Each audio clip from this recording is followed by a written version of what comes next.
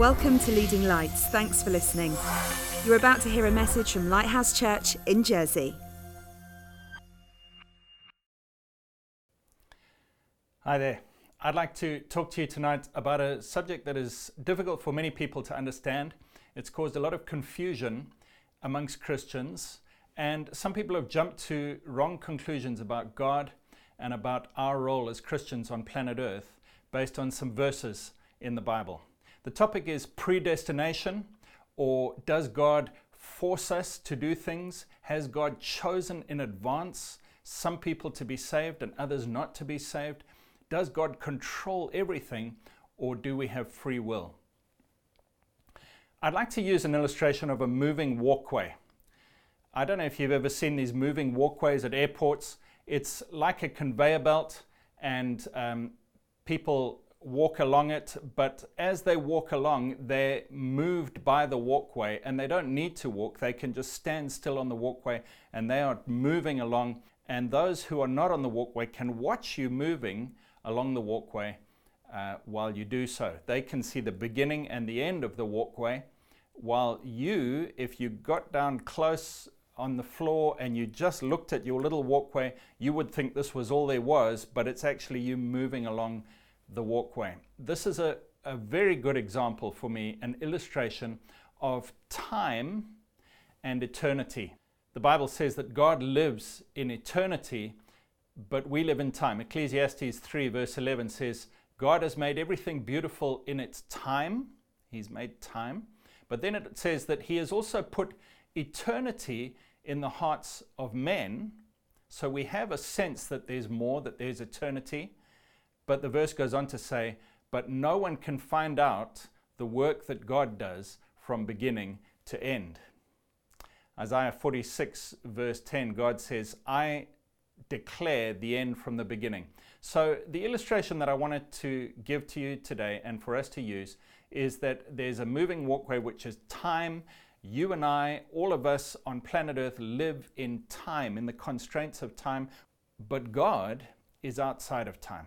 And He can see the end from the beginning from the end. He can move all around time, and He can see it all in one place and one glance, but we are stuck in the constraints of this. So let's look at this idea of God being outside of time. Sometimes we think of eternity as simply meaning a very long time. In other words, we wrongly try to say that time and eternity are the same, just that eternity is much longer than what we have here. But that's not what the Bible says. The Bible teaches that eternity is completely outside of time. When Moses came to God and he was being sent to the children of Israel, and he said, who shall I say is sending me?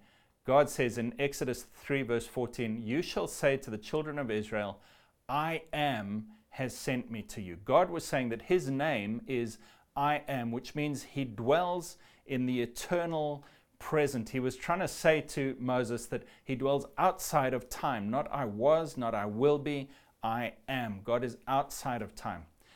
When Jesus was asked in John 8 verse 58, they said, you're such a young man, how do you know these things? Jesus said, most assuredly, I say to you, before Abraham was, I am. Jesus was claiming to be God, but He was also saying, I come from this eternal realm where there is no time. Isaiah 57 verse 15 says, God, the high and lofty one, inhabits eternity. So eternity is this place where God dwells, where time doesn't exist. I'd just like to use a few verses just to show you that outside of this world, when we die and when we're with the Lord, time does not exist. Eternity is a place without time. Revelation 13 verse 8 says, Jesus is the Lamb who was slain from the foundation of the world. How is that possible? How could Jesus have been slain? We know that He died on the cross 2,000 years ago. How could He have been killed on the cross before the foundation of the world? How is that possible? The only way it's possible is because in eternity, after he's left the moving walkway, he's with God in this area where God can see the end from the beginning from the end, where the moving walkway is something that you look at from the outside but are not affected by. Outside of time, in eternity, Jesus, once he had been crucified and he went back to heaven, he now dwells in that outside area, outside of time. And so it's possible to say he's slain from the foundation of the world because he's outside of the world.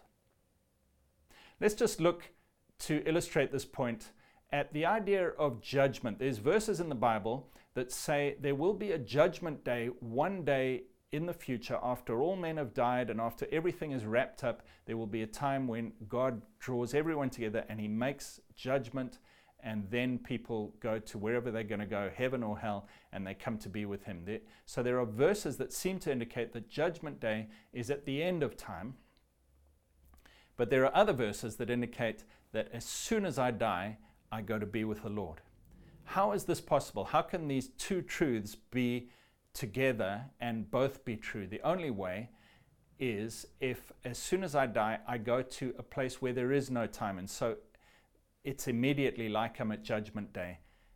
But actually, in the moving walkway of time, a whole lot of time has elapsed. Let me just give you a couple of examples. Matthew 25, verse 32, Jesus says, all the nations will be gathered before him. He will separate them one from the other as a shepherd divides the sheep from the goats. And then he judges them and he tells them where they're going to go.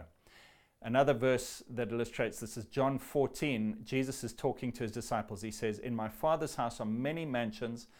I go to prepare a place for you. And if I go to prepare a place, I will come again and receive you to myself, that where I am, you may be also. So Jesus was saying there's going to come a time where I come back again and I take you to be with me in heaven. Obviously, at the end of time, on the moving walkway of time, that comes right at the end. However, there are other verses. Hebrews 9, verse 27 says it is appointed for man once to die and then the judgment.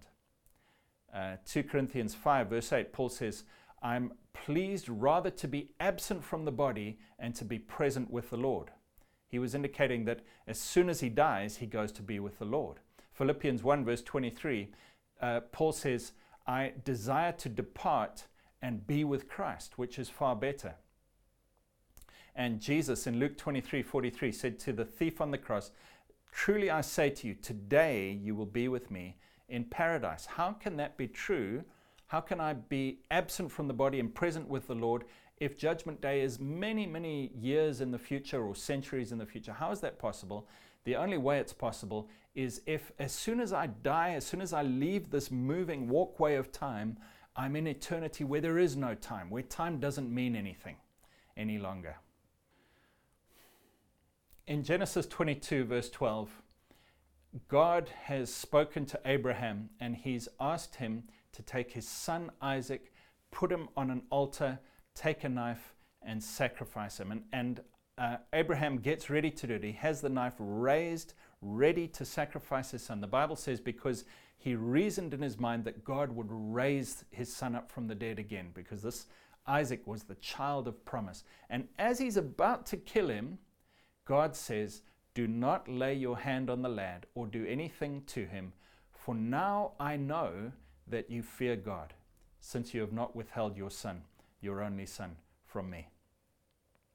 I want you to see that when God gets involved in time, in the walkway, in the moving walkway of our lives, he is subject to the constraints of time.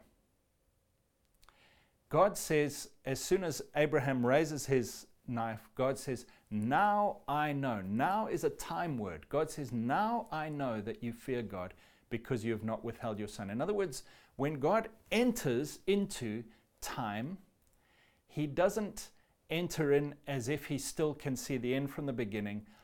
He comes in and he says, I'm going to work along with time. And so God gives people choices. He says to them, behold, I've set before you life and death, blessing and cursing. Choose life that you and your children may live. God is giving people choices in time, and he's not forcing them to make those choices. Often they make choices that are not what God wants. but he gives them the ability to do that. Let me just show you a few verses where God wants something, but they don't happen. So in Luke 13, verse 34, Jesus says, "O Jerusalem, Jerusalem, the one who kills the prophets and stones those who are sent to her. How often I wanted to gather your children together as a hen gathers her brood under her wings, but you were not willing." Jesus says, I wanted to gather you. I wanted to love you, heal you, help you. But because you, Jerusalem, weren't willing, I wasn't able to do it. Isn't that interesting? In 1 Timothy 2, verse 4, we're told that God wants all men to be saved and to come to the knowledge of the truth. That's God's desire, God's heart. 2 Peter 3, verse 9 says the same thing. It says, "The Lord is not willing that any should perish, but that all should come to repentance." And yet we know that there are many people, multitudes of people, who do not come to repentance, who do not believe in Jesus, who do not get saved. So there are many, many things where God is looking from the outside, from eternity, in at the moving walkway, and he's saying, I want this, I desire that all men should be saved. Jerusalem, I want to help you. Isaiah 30, verse 15, God says, "In repentance and rest is your salvation. In quietness and trust is your strength, but you were not willing."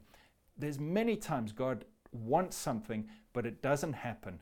And he does sometimes get involved in history, but he allows people to choose. He doesn't force the end from the beginning. Even though in eternity he can see it all, when he gets involved in history, he doesn't control it all. There is, however, one important thing that I need to say. The Bible teaches that there are some things where God says, I have purposed and I will do it. In other words, there are certain events and things that God says, I am going to do this, whether people cooperate or not. I'm not being constrained by time. In Isaiah 46, verse 10, he says, I tell the end from the beginning. I say, my counsel or my purpose will stand. In Isaiah 14, verse 24, it says, the Lord of hosts has sworn, saying, surely as I have thought, so it shall come to pass. As I have purposed, so it shall stand. And then it goes on to say, this is the purpose that is purposed against the whole earth, and this is the hand that is stretched out over all the nations. Going on, he says, for the Lord of hosts has purposed, and who will annul it? His hand is stretched out, and who will turn it back? What am I saying? Let me try and summarize. There is time. We are all stuck in time. While we're alive on this planet, we are slaves to the ticking of time. We cannot change it. We cannot add to it. We cannot move it. We have to live by time. But God lives in eternity outside of time, where he can see the end from the beginning. At times he gets involved and he says things. He says to Abraham, do this, and then he watches Abraham's response. There was a time when he wanted to wipe out Sodom and Gomorrah, and Abraham said to him, Lord, what about if there's 50? What about if there's 40 righteous people, 30? And the Lord listened to him. There are times when God gets involved in human history and he is not controlling it. He's interacting with it. There are other times where God says, I have purposed. I have decided this is what I'm going to do. And I'd like to refer you to another talk that I did recently, which you can see the link to in the description underneath this video, called God's Purpose. It's part of the purpose course that we've done, and that'll show you more about these purposes where God says, I have purposed and I will do it. So there are some things where God says, I'm going to change things and I'm going to act, and it doesn't matter what anyone does. There are other things where God allows the human will to be involved. Luke 7, verse 30 said, the Pharisees did not submit to the will of God. John 7, verse 17, God says, if anyone wills to do God's will, then he will know if my teaching is correct. So God works with human wills in many, many things. He has desires for people to be saved, but people have to be willing as well. But then as soon as we get out of time, as soon as we move out of this moving walkway, as soon as we die, we're in this space called eternity when we can walk all around time where there is no time. And that's where this verse, Romans 8 verse 28, becomes so powerful, because let me just read it to you again. Romans 8 verse 28 says, "And we know that all things work together for good to those who love God, to those who are called according to his purpose." So this verse is saying that all things that are happening are being worked together. Some of the other versions say God works all things together for good. They're being worked together for good. All things are being worked together for good to those who love God and who are called according to his purpose. What does this mean? Unfortunately, some people teach that this means that all things are being controlled by God. But actually the verse says all things are being worked together for good, which means that if they weren't being worked together by God, they wouldn't be good and they wouldn't be for good. That means that God has a purpose in the earth, but he's not controlling everything. He's working things together for some people, for those who love God and who have been called according to his purpose. Romans 8 verse 29 says, "For those God foreknew, he predestined to be conformed to the image of his Son." What that's saying is that God knows already those who are going to become his children. Why? Because he's standing outside of time. He sees the end from the beginning. He sees it all. And as soon as I die, as soon as Gregg dies on this planet Earth, on this moving walkway of time, I'm immediately in that area or that realm that's outside of time called eternity. God knows me. And even though it happened for me now in this year on the moving walkway, in the outside, in the eternal realm, it might as well have happened at the beginning of time or at the end of time or in the middle, because there is no time there.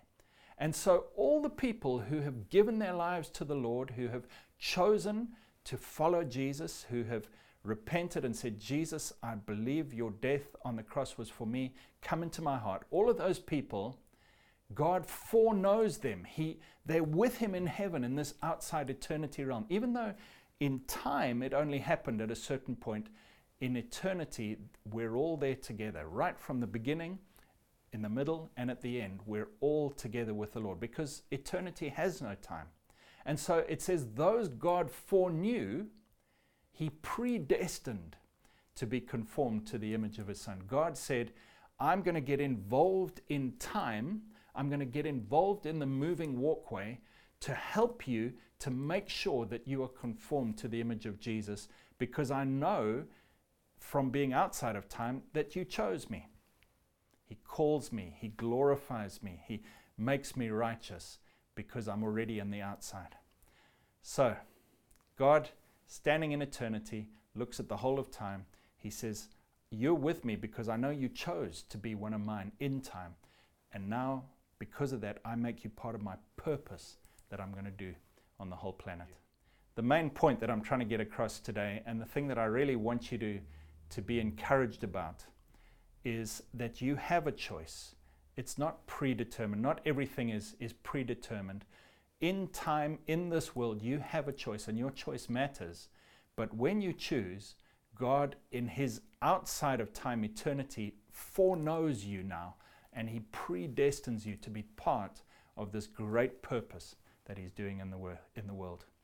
Because of that, if God is for us, nothing can be against us. We don't need to fear. We don't need to worry. We know that all things will work together for good, that God, the great architect, gets onto the moving walkway of time and starts organizing things in my life to make sure that I stay the course, that I stay with him, that things work for my good, and that I become like Jesus.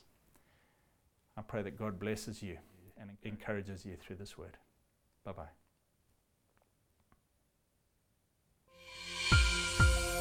Thanks for listening. For more information, go to leadinglightsnetwork.com.